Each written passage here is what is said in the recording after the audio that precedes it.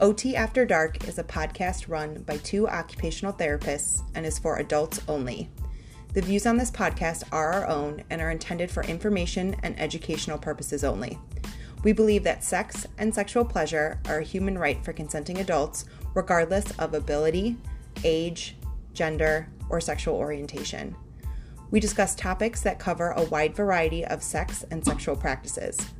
To be true to our strong views regarding inclusivity, we use common and slang terms regarding sexual topics, which may be considered explicit. Listener discretion is advised.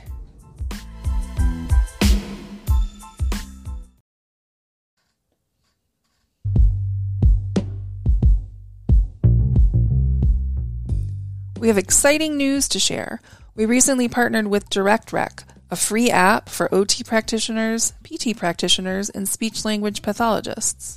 DirectRec helps clinicians to find peer-vetted products, and we recently have added our own recommendations of products on DirectRec for sexual health and wellness. We helped DirectRec get a little extra sexy.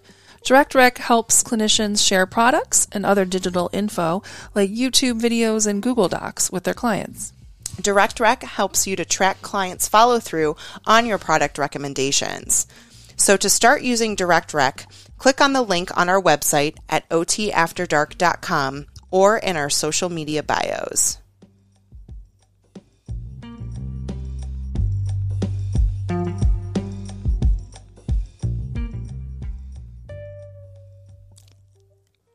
Hi, I'm Kay. And I'm JJ. And we're both occupational therapists. And we're here talking to you about sex. I'm calling this one, this is going to be part 2 of pelvic floor therapy. Pelvic Floor 2.0. Woohoo! Today, who do we have today? We have Lindsay Vestal, who is an occupational therapist and is the owner of the Functional Pelvis, which is a pelvic floor therapy clinic in New York City.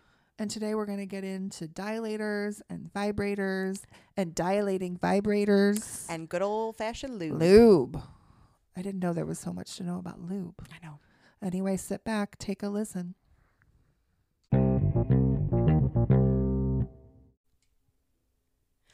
Welcome. We are here today with Lindsay Vestal, who is an occupational therapist and is the owner of the Functional Pelvis, which is a pelvic floor therapy clinic based out of New York City.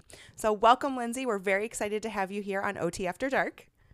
Oh, Kay and JJ, it's my honor. I've listened to so many of your episodes, and I'm just thrilled to join you today. We're thrilled to have you. Yes. Give our listeners a little bit about your background.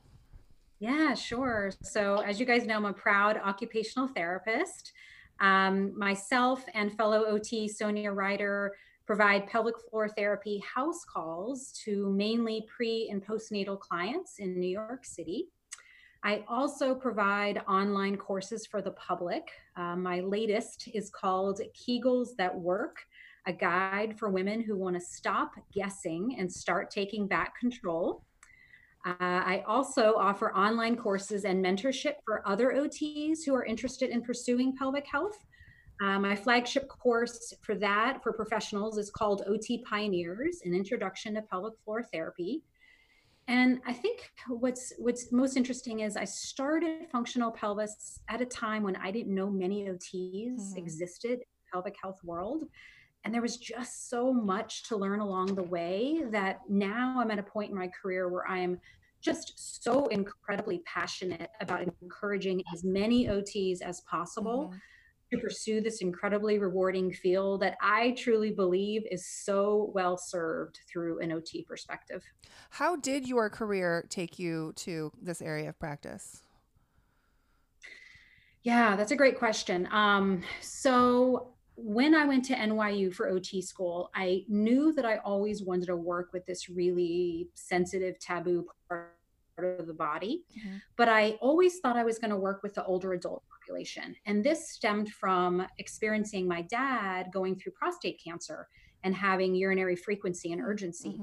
And at the time I was thinking, gosh, aren't there just muscles down there? Like, you know, my dad was this very socially gregarious, outspoken person who, you know, was involved in every community possible in his town. And I saw him go from this very extroverted person to somebody whose quality of life completely changed. I mean, he wouldn't leave the house. And I remember thinking, these are muscles. Like, isn't there something we can do about this? So went to Dr. Google and found that, yeah, there was a specialty for it. And it was a PT specialty. At this point, I was not in school yet. I was actually a technical writer. Mm-hmm. So I have an English background and writing background.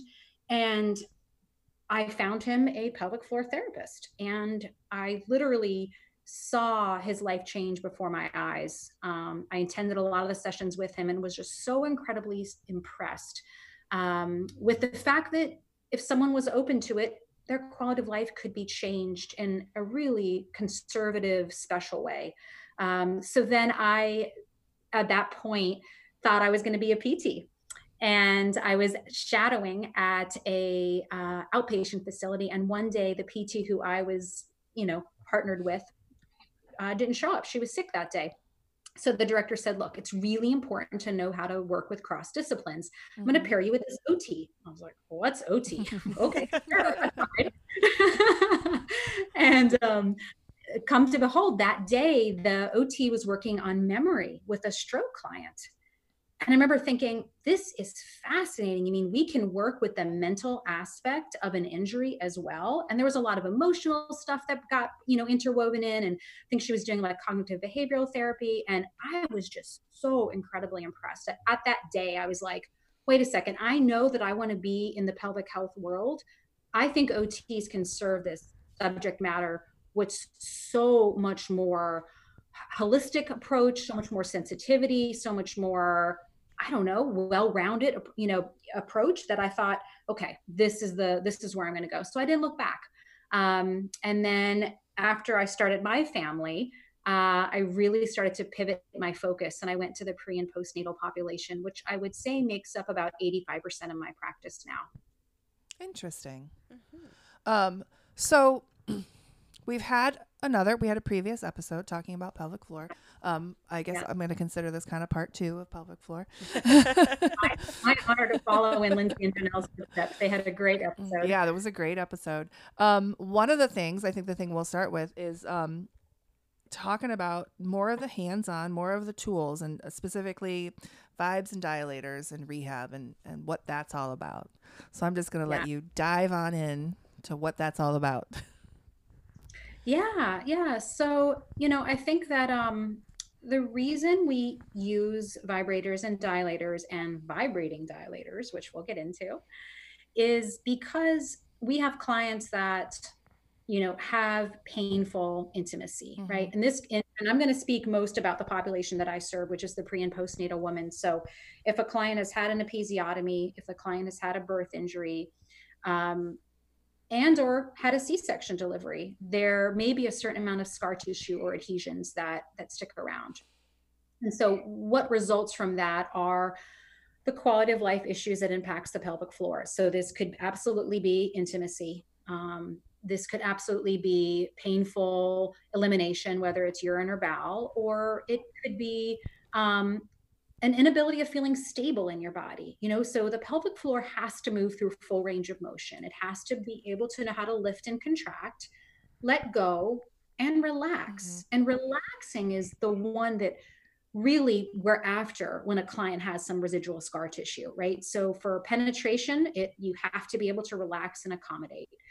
For elimination, same story, right? And even for strength, the body has to be able to be kind of have that rebound recoil effect. And if it can't let go, muscle isn't as strong as it can be. So we use those 3 devices that we talked about as a way to give neuromuscular feedback to the muscle so that it can move through full range of motion. So this is a little bit akin to, for anyone listening who works with stroke clients, right? Like you may have grabbed you or your mentor grabbed a vibrator and maybe put it on mm-hmm. the arm, the bicep that was kind of stuck in a contractor. Mm-hmm. Same thing, right? In that case, it serves as more of an excitatory reaction, giving that brain and body connection again. Mm-hmm. For us, it's similar, except that it's giving more nourishment. It's giving sort of an accommodation to the muscle. It's giving feedback, and it's giving slowly over time an opportunity for that scar tissue to release its hold. Interesting. Yeah. Tell us more. What's the progression of this look like? What's the evaluation process? Yeah, there's not a strict protocol, or at least, so quick disclaimer, one of the biggest reasons why I love pelvic health is because it's not a cookie cutter approach.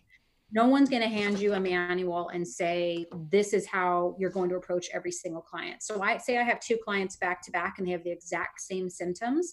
Because it's such a client-centered approach, they could walk out of the office, even though they have the exact same symptoms, they may walk out of the office with 2 incredibly different home exercise protocols.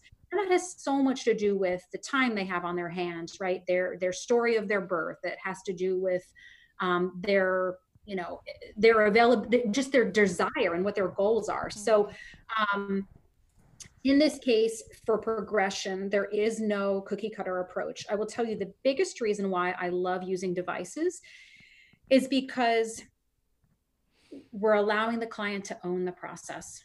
So they're going to become less dependent on us by using these devices because they're owning it and they have a capacity to do their homework on their own. So the alternative would be keep coming back to our office. I'm going to do this. As you guys know, some pelvic floor therapists, including myself, can do internal work, right? So that would be the alternative is me going in and doing that internal massage. But by giving them a chance to really own that process, it's the most incredibly empowering opportunity for them. And they sort of, have that lack of dependence on us, which I think is really important. But going back to your question about progression, it's a lot with listening, how things are going. And it also depends on their symptoms. So I know we're on audio, but of course, next to me, I've prepared quite a few of my devices because it's a lot easier for me to show you guys. Show us. We'll try to describe it as best as possible. And we can also post pictures, in absolutely. your what I'm holding right now are dilators, and 2 very different sized dilators. very, very different sized dilators, and I've got a few others here in my hand, but I'm kind of showing you the smallest and the biggest. And so for dilators, their intention and purpose is really for our clients that have discomfort with entry. So they're silicone, they're incredibly soft. This particular company is named Intimate Rose. They're very malleable, and they're really fantastic for helping with any sort of tears or episiotomy pain around the introitus or the entrance to the vagina. And let's in this example, the client does not have any pain with deeper penetration. It is only upon initial penetration. So this device would basically, very soft, gentle device, has obviously a graded set of sizes with the intent that you start with the smallest and you grow up, you have it grow into the size that fits your partner or wherever your goals may be. And so you basically just put it in the entrance of the vagina and you let it sit there. Let's say 6, 7, 10 minutes. You can angle it if you want to. You can put it in further if you want to, but most of the clients, it really serves just to have at the entrance. And you have them in any specific position or whatever is just comfortable for them? What do you advise them? Yeah. So we want to be practical. We want to meet them where they are. So some clients will do it when they're reclining in bed, right? Before they, I want their mind, body, and spirit to be relaxed, right? This is not just a physical rehab process. So we want them set up for success. So I love it if they can be inclined in their bed with some props or pillows beneath their knees so they feel really held and supported, and they can have the device just sitting right there at the entry. It's important that they do it at a time when they're not going to be interrupted. They can't have even that fear or that nervousness, like, oh, my kid may break in the door, or whatever the case. You want them at ease, so they've got to pick a window of time where they can indulge, when they can really relax. Some of my clients will do it in the bathtub because you can lock the door and they've already have their kids trained that door's closed, mommy's in the bath. So that's my time. Right. So that's kind of an easy way. Others will do it when they're just kind of sitting watching TV. So really we work with what it suits the client the best. Interesting. Yeah. And then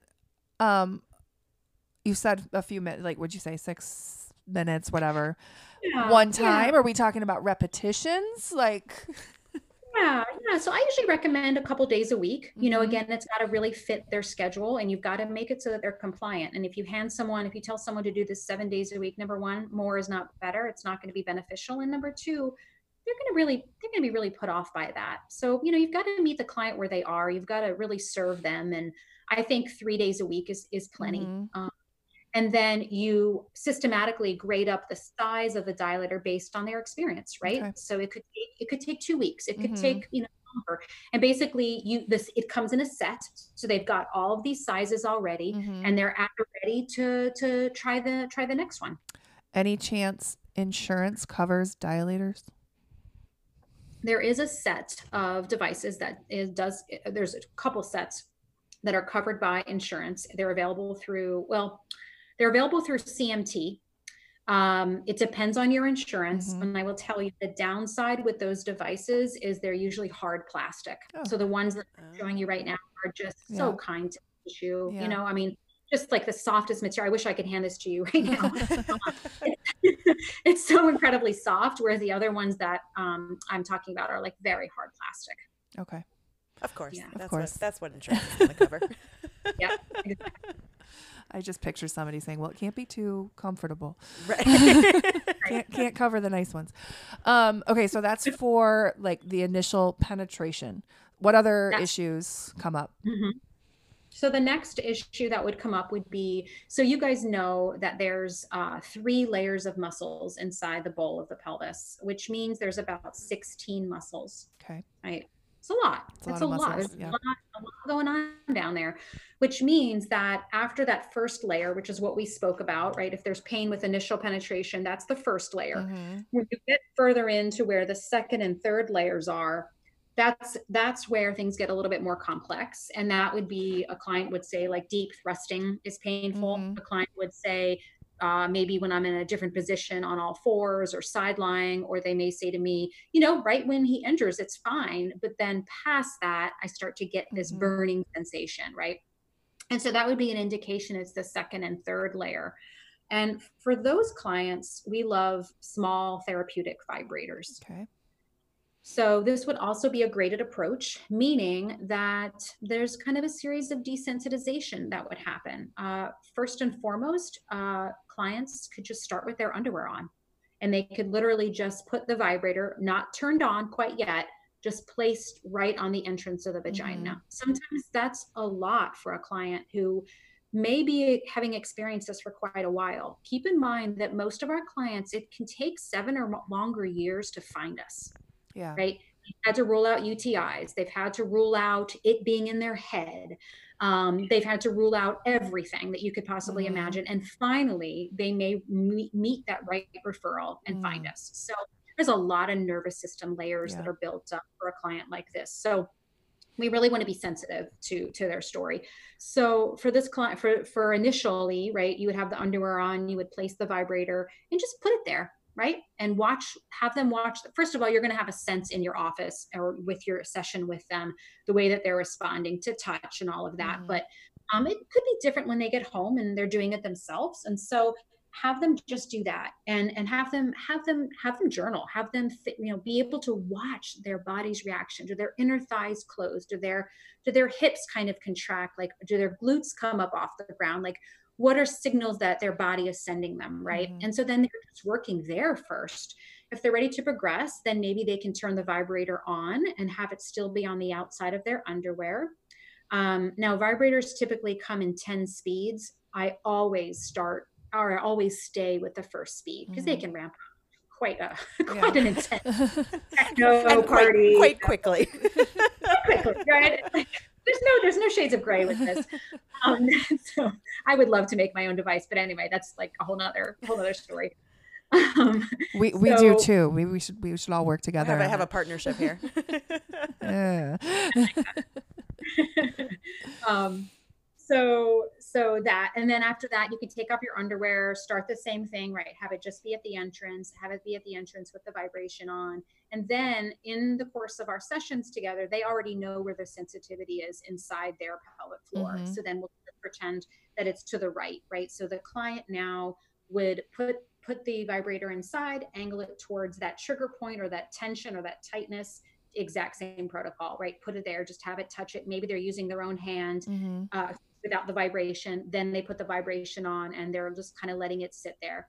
And same thing, couple days a week, and a time and place that they can have privacy, where they can really relax and be present and allow their body to kind of settle, right? And feel nourished, have the blood flow increase to the area, right? We have all of those beautiful neuromuscular properties that are happening, but we also have the mental component and the emotional component that we're leaving time and space for. Mm-hmm. What would therapy goals look like for this? Well, I mean, let's take a quick example. So maybe we have a client who had a baby, let's say 6 months ago, and the client has not been able to successfully have penetration with their spouse. Mm-hmm. And they had let's say a 3rd-degree tear on a forceps delivery. So a forceps delivery would be where there's instrumentation involved, and we do see a higher increase of likelihood in tearing in a scenario like this. And so let's say her goal was to be able to go back to pain-free sex to achieve orgasm. Mm-hmm. So in a case like this, that would be the goal, right? And it's, I've been doing this long enough that I can tell you it's extremely achievable. It's one of those things where as a new mom, you're juggling a lot, and sleep deprivation, is at the top of the list. Which complicates the therapeutic process, right? But that's another reason why we really love doing house calls in the functional pelvis, because we're meeting our clients where they are, and we're taking out a lot of those prohibitory factors like travel, right? They have an older child, finding childcare, and it's so holistic because we're like, I'm in their home and I'm going, okay, wait a second. That spot over there on your couch, like perfect place for you to do your exercises, whatever the case may be. So yeah, our goal would be to slowly progress them, let's say over a course of 8 weeks, of getting them back to being able to participate with intimacy again. And our sessions would include everything from, there's a lot of education, right? So I think when I was listening to your podcast, Lindsay and Janelle talked so much about the fact that we leave time and space for their story to unfold. And that's a big part of it. And then we start to do the assessment. We figure out what's going on, right? So the work of a pelvic floor therapist is not just at the pelvic floor, right? It's such a big picture to truly rehab a client. It's much bigger than just that. So we're assessing posture, we're assessing breathing, right? We're doing all their abdominal wall. How are they using that? Because that's part of our inner core as well. It's not just the pelvic floor muscles. And then taking into account the amount of time they have to be able to put into their homework. And yeah, we'll get them back. We'll get them back having pain-free sex. Does insurance cover all of this, or is this more of a private pay situation? So the CPT codes that we use are generic, right? So both the treatment codes and the CPT codes we'll use are generic enough that insurance does cover. A lot of the therapists in New York City are out of network. We are out of network. So you need to have out of network benefits to cover our cost. But there are some therapists that are associated with the hospitals and some newer clinics that are popping up actually that do cover insurance. So yes, in and of itself, insurance will cover it. You just have to be a provider that accepts insurance because the CPT codes and treatment codes are generic enough. So are we talking like therapeutic activity, manual therapy? We're talking very specific United States codes. I apologize to non-US listeners. Totally. But totally. that's what. Yep. ADLs, therapeutic exercise. Okay. Manual. Yeah. Okay. All the usuals. Yeah. Okay. Neuromuscular reeducation for sure. Okay. Now, when you're when you're talking about equipment for individuals to use. Now, is this something that you are providing to your clients? Is this something that you're recommending that they go out and purchase? And how are you kind of referring them to obtain these, like the vibrators and the dilators and equipment like that? Such a good question. So when I first started in this world, like I didn't know anything about, I probably knew about the, what's that one in Sex and the City? The rabbit, Yep. I probably owned that. I don't know. I'm just saying? That was a great episode. That was a great episode. So that was probably the extent of my knowledge. And when I got into this world and realizing how much I could help our clients, like I went to our local sex shop, and it was a mom and pop one, right? So it wasn't one of the big chains. And I spent time with the owner. It was so educational, and they were so open to what we did. And it was so much more affordable than going through insurance, right? CMT or a medical device, right? Just walk into the shop and it's going to be like $15. And I got to actually hold and see and touch them. So I knew what I was recommending to my clients. Because here's the thing, you don't want one of those big veiny monstrosities, right? If you've got someone who's got pain, it's got to be small, it's got to be unassuming, it's just got to be therapeutic. So how I bring it up, I've had 85-year-old women buy them, and I refer to it as a therapeutic vibrator, right? I always add that word therapeutic to it because I'm letting them know the intention is not orgasm. We're not doing this for arousal. Now, if it happens, fantastic, go for it. But the intention is very therapeutic. And I even talk a lot. So I love when partners come in, and I'm always very clear to tell both my client and the partner, look, if you're involved with this, it doesn't necessarily mean that it's going to lead to something, right? We're doing this in hopes that you guys are going to resume intimacy together, but leave time and space for this being a therapeutic activity, regardless of the fact that, it potentially is going to turn some people on, right? But it's important to know that this is, considered rehab, right? So anyway, I was in a sex shop and I got my hands on all the different devices, and even had them order some new ones because the ones they had were much thicker than I would have liked. So I got to learn a lot about the vendors and the different products that were out there. And so I did that for a long time. And then I started finding devices a little bit cheaper online. And for clients who didn't feel comfortable walking into a sex shop, right? So Amazon carries a fair amount of them. And that's Amazon. I bought some on Amazon myself. People are buying Amazon stuff all the time, especially as moms. So it's like, okay, another package comes in. There's another company that I really love by the name of Betty's Toy Shop, or Betty's Toy Box, I think it's called. So they're fantastic because their customer service is incredible. And so now if you go onto my site, I do have a list of Lindsay's recommendations, and it links to a lot of Amazon, and it links to a lot of Betty's Toy Box. And I highly recommend Betty's Toy Box when clients have a chance, because they can just call up and talk to her. Oh, fantastic. They will answer. Who is this awesome. Betty? I feel like we need to call up Betty. I know. I want to call Betty. Her name is actually Carolyn. But I guess Betty sounded better. I don't know. But she's lovely. And I will say to any of the practitioners that are listening, and to you as well, Kay and JJ, they're so lovely with sending samples. So we're calling Betty. Tell her I sent you. She will hook you up. We're perusing your website right now. Just what our listeners want to hear. We're looking at something else. They can be pursuing it at the same time. Yeah. So we've talked about the initial penetration, that kind of deeper penetration. What other issues come up, if any? Yeah. Well, I think the other device that I do want to bring up is a combination of the two we've talked about. So what I've got now here is the vibrating dilator. The unfortunate thing about this is it only comes in about 2 to 3 sizes, whereas the dilators that I talked about come in anywhere from, let's just say 11 and up. So this would be for a client who maybe doesn't have the goal of getting to an extremely large size, or you don't think has so much sensitivity that you want to really progress them quite slowly. This would be kind of more of a, client in the mid-range. And what I really love about this, number one, is notice how it's angled compared to the dilator. Got a little curve to it. Got a little curve to it, which is great, because if you think about the bowl of the pelvis, it's not a flat sheet, right? It's curved.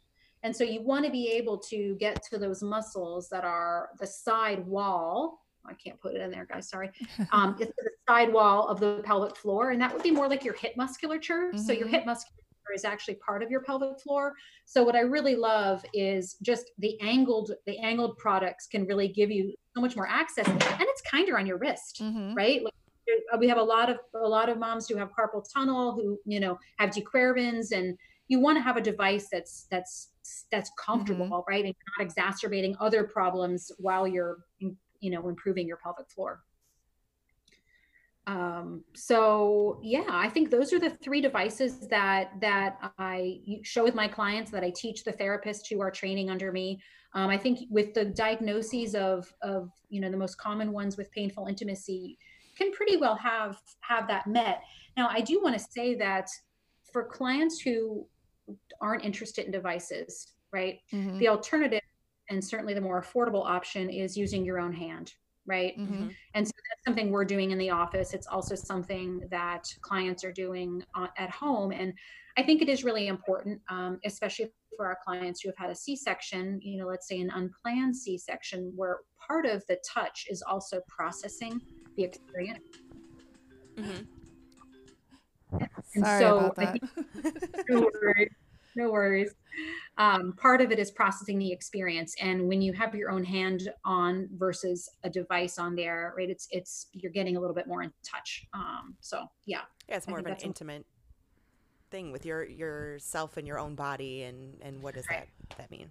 So that random music that, if anyone heard, was because I was pulling up. Somebody sent me, and I'm curious if you're familiar with this, PeriFit, the smart Kegel exercise. Are you familiar with this at all?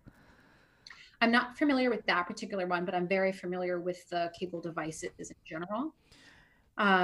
Should we segue to that? You want to talk about that? Yeah, because this one has like an app, and there's like this kind of biofeedback. It's almost like a video game. Yep, totally. A video game for your vagina. So yeah, let's talk about video games for vaginas. Yeah, I love it. So there's quite a few out there. One of the ones that I think debuted and was really popular for a while was one called the Elvie, which is ELVIE. And, I feel like a lot of popped on the market. Probably the one you just mentioned is an example of that. And so basically, they do provide biofeedback. That's not a term that the clients really hear, but for the OTs that are familiar with biofeedback, right? Like that makes sense. And so that's pretty fascinating. There's a couple downsides to them. The first downside is that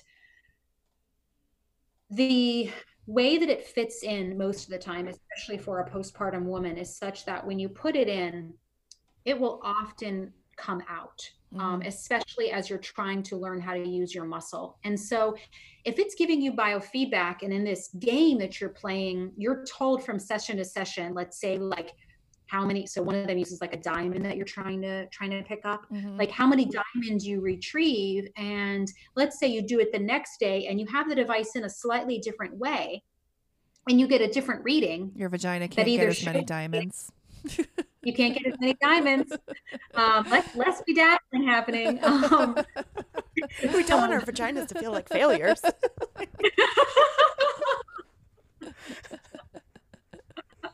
Absolutely not. And so I think it's garbage in, garbage out, meaning if you're using this as a way to get feedback about improvement, and it matters so much how the device, where the position of the device is inside you. Yeah. That's pretty, that's just not so relevant. The second issue I have with most of these devices is, so remember how we talked about a muscle needs to be able to relax to be stronger, right? And I would say most of my clients, even if they're leaking urine, even if, let's say, they had any of the myriad of most popular pelvic floor symptoms you read about, I'd say a lot of them are actually too tense. Their muscles are clenched too much. And there's no way a Kegel is going to help them out of that mess, right? They actually need to work on relaxing first.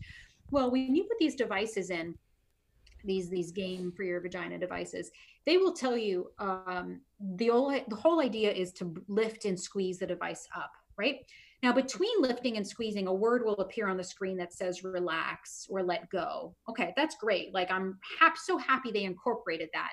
But the tempo that most of these devices use is such that even when I've used them, it didn't give me enough time to relax in order to do the next repetition. I was so anticipatory of, oh my God, I want to get that next diamond. Like, I'm a bit of an overachiever, a type A personality, right? So I'm like, okay. I want all the diamonds. I want all the diamonds.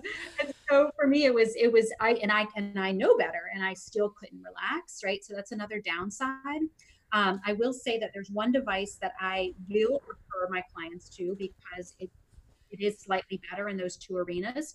And number one, I have to say that before you refer anyone to them, they really do need to be checked by a pelvic floor therapist, because if they're not in a rehab position where they need to work on relaxing much more or use a dilator or a vibrator, this is just not for them, right? So it's never something that I would recommend someone just buy off the shelf without going to a pelvic floor therapist and getting an assessment to make sure they're the right candidate for it. So let's say I've worked with a client 6 or 8 times and they've gotten so much better. And now at this point, they need to move on, right? At that point, if I'm pretty happy with their range of motion, I can recommend and have recommended one of these devices. The one in particular that I really like, and it's I linked to it on my website, is called the Kagol. And what I like about it is, number one, it was designed by a pelvic floor therapist, and it has this air pump thing about it, meaning you put the device in quite flaccid and pump it up and pump it up. And so what's cool about this is it's not going to slip out. It now is conforming to your individual shape. Come on. I mean, I gotcha. That's where you're going to start to get some better data from session to session for you to go, yeah, I am improving, right? So, and I think the designer does leave a lot more space for the relaxation phase. Okay. So it is a better quality device. So when are Kegels the answer? When do we go down that path? Because I feel like in my experience, I worked in skilled nursing for a long time. And in my experience, anytime a patient had incontinence, the doctor was right away would come running and say, teach him Kegels, teach him Kegels, which didn't always seem appropriate. Yeah. The answer to your question is so rarely. Yeah, that's kind of what I thought. I mean, even for my clients, let's say I truly do have a client who's come to me and she just straight up her muscles are so uncoordinated that they're in a place of relaxation all the time. And she truly does need to just work on what it feels like to lift and elevate, to squeeze and elevate your pelvic floor. First of all, clients are not so common, but let's say we do have them. In that case, there are so many more interesting things that I can do than Kegels. Let's face it, Kegels are darn boring. Yep. Right? Like who wants to do them? I mean, it's like they're boring and they're 1/4 of a 4-part system. So your inner core is made up of your pelvic floor, your diaphragm, your transversus abdominis, your low abs, which are your corset muscles, and your multifidus, which are some muscles on the back of your spine. If I just ask you to Kegel all day long, I am only truly impacting 1/4 or 1/4 of that system. We all know that a more sophisticated and holistic approach would be to incorporate all 4 parts of the system together. And so we can do this in so many more interesting ways and so many more effective ways than a Kegel, right? So I'm really big into functional exercises that really jazz up my clients and get them interested and willing and excited to do it. Maybe it's stuff with their baby. Maybe it's, yoga type exercises. Maybe I do have like someone who's much more into heavy weights, like whatever the case may be, we're going to meet them where they are. And we're going to incorporate the basic principles that get them to move their 4-part inner core system through full range of motion. And that usually doesn't involve Kegels. Good to know. Good to confirm what I thought. Right. But I think that's a message that will be hard to really get out there. It has been an extremely hard message. Kegels had a good PR. I don't know. Right. Their time is past, ladies. It is like so old school. It's like 1950s is when Dr. Arnold Kegel came out with his idea and his system. And it's like, okay, what are we in now? The year 2020? Like this guy, he's done. But it's all people know. It's like, it's so ingrained. A holy grail of the pelvic floor. And, this profession is about 30 years old. So it's new. And so there's a lot, things like this, like what you guys are doing now, this podcast. I mean, this is spreading so much great, valid, positive, empowering information that these are the things that change the tides. And I will tell you, I feel like I need to mention this just because I sound contradictory. The name of my workshop for the public is Kegels That Work, right? Yeah. A workshop to get women to stop guessing and start taking back control. And I'll tell you, the reason I named it that is because the word pelvic health is not sexy. No one is Googling the word pelvic health. If someone has a problem, they are Googling the word Kegel. Yeah. Okay. Yep. And so I'm getting them, first of all, even open or giving them the ability to come across my workshop. And then once they start reading more about me and my methodology, and I have this weekly newsletter that I send out that's kind of debunks all of these myths that we're covering in our session, in our podcast today. The moment you kind of come across me in any social media capacity, you very quickly recognize that I'm not so into Kegels. And the workshop is first of all, it's an introduction to the pelvic floor, but it's all about how things like posture and breath and functional movement can really impact this. So I'm also hoping with this new workshop that it's coming out is also going to really help freshen up and give the Kegel a different perspective. Good. Down with the Kegel. What would a few more kind of specific, I guess, intervention questions. I know it's different for everyone, but kind of if you can have a general overview, which you touched on a little bit. If it is incontinence, if incontinence is the issue, what is that going to look like intervention wise?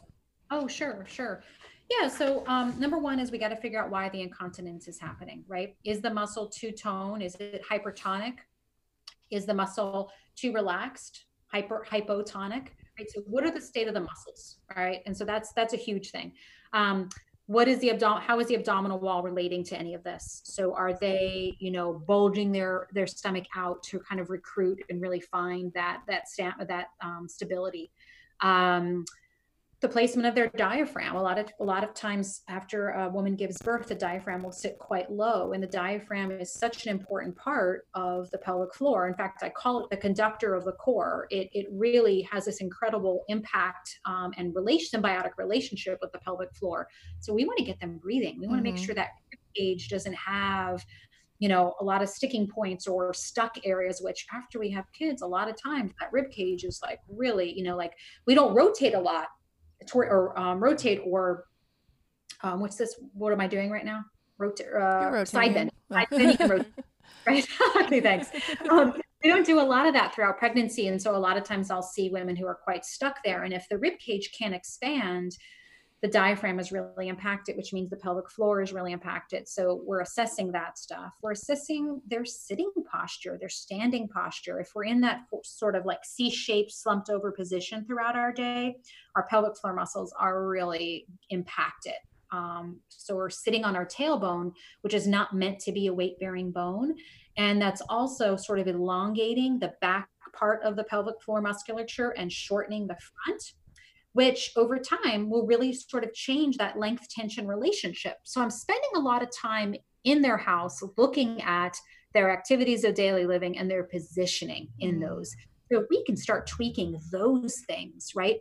So getting their couch set up so that, where let's say they're a nursing mom, right? So they're spending a whole lot of time on that couch. What sort of props can we set them up with? Making sure their feet are actually touching the ground, so their pelvis, right? All like that wheelchair assessment stuff we probably did in grad school, like getting all of that stuff in. Then I'm finding out like, okay, what are you doing when you're leaking? Because you really want to figure out what's happening in their system when it's leaking. So I'm going to give a quick example for the sake of clarity. Let's say we have a client who is baby wearing, right? And so every single time they pick the baby up off of the changing table and put the baby in the baby carrier, that's when they're leaking. Okay. Not leaking any other time, but that's their main complaint. So I'm going to watch her do that. And a client is coming to mind right now where when I saw her do that, I saw her breath holding. So I saw her doing kind of like a Valsalva maneuver, right? The baby, she's very nervous, right? Because the wrap was a new thing for her. And, you got to get all those buckles and belts situated, and you got to get it tight on your body. And then you're picking baby up, ever growing baby, and you're finding a way to put baby in that carrier, snap all those funky things so the baby is secure. And during that entire process, she was holding her breath as a mechanism for feeling stable, as a mechanism for feeling strong, right? And I think that what she was doing was really sort of bearing down on her pelvic floor, and urine was coming out. So I would watch that, look for all those signs and symbols of things that we know could be problematic. And we would start right then and there, right? Of giving her new strategies for how to accomplish this task, probably do task analysis, break it up into many pieces, have her blow or exhale as she's doing it, which puts the pelvic floor in a position of a Kegel, more of a contracted, tighter position of stability, because that's what she's really seeking in that moment. She's seeking stability. So you're going to actually give her the opportunity to recruit for stability in the most proper way she can, which is going to become an exercise. So not only is she actually accomplishing the task in a way that's going to make it less symptomatic for her, but you're actually also going to be giving her a rehab exercise at the same time. Pretty awesome. The most common theme of our podcast, it all comes back to activity analysis. Everything comes back to activity analysis. And I think we as practitioners forget that so much. We see something that's new and unfamiliar, and we think we need all sorts of extra special training. But often it comes just down to that, analyzing that activity. Yep. I remember my first task analysis assignment was hair curling. It was in our lab, like we were all assigned stuff that we normally did. And at the time I hadn't had children yet, and my hair was actually really curly. And so I was like, I've never used a hair curler before. So it was a pretty fun exercise. That is fun. What can you tell us about lubes? I know. Thank you. I was going to shift there too. Gosh, this is such an important topic. We could have a whole podcast just on this. I'm very passionate. Give us a few. Give us a little bit, and then maybe we'll have to have you come back for a whole lube podcast. I would love that. So I actually do have like a 30-minute lesson that's for free for professionals about lube, because I think it's something we all could, first of all, for our own selves, it's super important. And then it's information we can absolutely impart to our clients. So I'm more than happy to give you guys a link to that lesson, because I think it's super important. And I even go into like more hotly debated, controversial topics like CBD lube and stuff like that in it. But for the sake of time now, let's talk about the three main categories of lube. And those are water, silicone, and oil-based. And what's really important to know is that in all three of these categories, most of the lube that you'll find over the counter has really unhealthy ingredients in it. So most of them have the name's completely left my brain. It's going to come to me. It's an ingredient that's used, propylene glycol. It's an ingredient that's used to de-ice airplanes. Oh, that's what I want in my vagina. Yep. And I guess they're trying to get us to be less frigid. I don't know. Oh, good one. So it's also the vapor that you see with e-cigarettes. That's propylene glycol. Really irritating to the vaginal tissue. Then there's glucose, right? So that it actually has like a sweetness to it. That's sugar that feeds the yeast in our vagina. So for those of us that are prone to yeast infections, not such a great idea. So there's a lot of really bad chemicals that actually dry out the vagina and irritate it. And these are your over-the-counter lubes, right? So I go into great depth about like what ingredients you want to avoid and why you want to avoid them. And this is a handout I give to all my clients, by the way, because I want them to be informed. I'm not just trying to push a product on them. I want them to know, first of all, there's quite a few products that are good out there, but I want them to know when, like, let's say they happen to go into their local drugstore and they have to pick up a lube, like they're going to know, okay, wait, this has propylene glycol in it. Like that's not for me, right? I feel like I need to go check my drawer right now. Might have to throw out some lubes. We're all, I think we all could benefit from this. I mean, it's such under discussed topic. It's so important. I remember I went into in New York City. There's a really popular sex shop by the name of Babes in Toyland. And I went in there talking. I was giving a talk there, and I ended up spending a lot of time with some of the workers there, and none of them knew the chemicals that people should be avoiding. They knew all about their products, and but they just didn't know about, like, we had a 15-minute discussion on, like, I ran down all of the chemicals, and they didn't even know. So what I'm saying, why I'm mentioning this, it's important for clients to be empowered, because they can't go to a local expert and expect them to know. As good as this sex shop is in New York City, it's a really widely well-respected shop. They didn't even know this. Yeah. So super important for our clients to have this information. And so then there's reasons why you would pick one of those three products, one of those three categories over another. So water-based is really important for people who are using condoms, because it would be the most compatible, right? It wouldn't break down the condom, which, when silicone meets latex, right? It can break it down. So that's an important thing. The only thing with water is that it's not as emollient. It can dry out with exposure to air. So if there's a lot of friction, right, like it's going to dry out. The other misnomer, because it dries out so quickly, a lot of people reapply water-based lube, and that actually, believe it or not, exacerbates the dryness. So if you're using water-based lube and you want more because it's starting to evaporate, you actually should use spit, believe it or not, because the spit will enhance the water-based lube and will make it more emollient. Interesting. Yeah, it's quite fascinating. And then the silicone is my favorite. If you're not using condoms, it's hands down the best, because it's the most long lasting. You very rarely need to reapply, because it just is so luxurious. Downsides are it could stain sheets and things like that, or garments. Not all do, but some do. And then the last category is oil-based, and oil is really controversial, because oil, to me, is only best used for perineal external massage. So we talked a little bit about, like, the vibrators and the dilators, but for clients that aren't having intimacy but still need to give their tissue where they tore a little bit of feedback to help the rehab process, getting oil-based lube and doing your own perineal massage is really helpful. I don't want a client using oil-based for penetration, though, and that's because oil doesn't mix with water. And when oil goes inside the vaginal canal, it doesn't come out very easily, even if you're, taking a bath or anything. So it's going to hang out in the vaginal canal for quite a while, and it can change the pH, which can lead to infections, right? Vaginismus, or not vaginismus, excuse me, what's the one? You've got yeast infections. Vaginosis. Vaginosis, right? Sorry, vaginismus is a term for painful intimacy. Yeah. And so you can just change the whole health and equilibrium of the vagina by using oil inside. So yeah, that's kind of a quick overview of the three main ones, and why you would pick them, and why it's super important to be aware of what's in your lube. Fantastic. Yeah. This was fantastic. I know. I learned a lot. I predict future more pelvic floor episodes. Every time we learn more and more. I learn more, and I have a few more questions.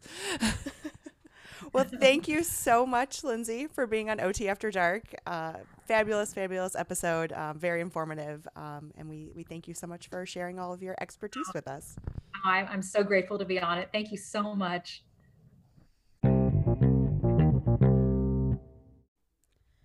I didn't think there was going to be any more to learn about pelvic floor therapy, and boy, was I wrong. You were wrong, and I feel like we could have many more episodes to come on pelvic floor therapy. Yeah, very interesting conversation with Lindsay.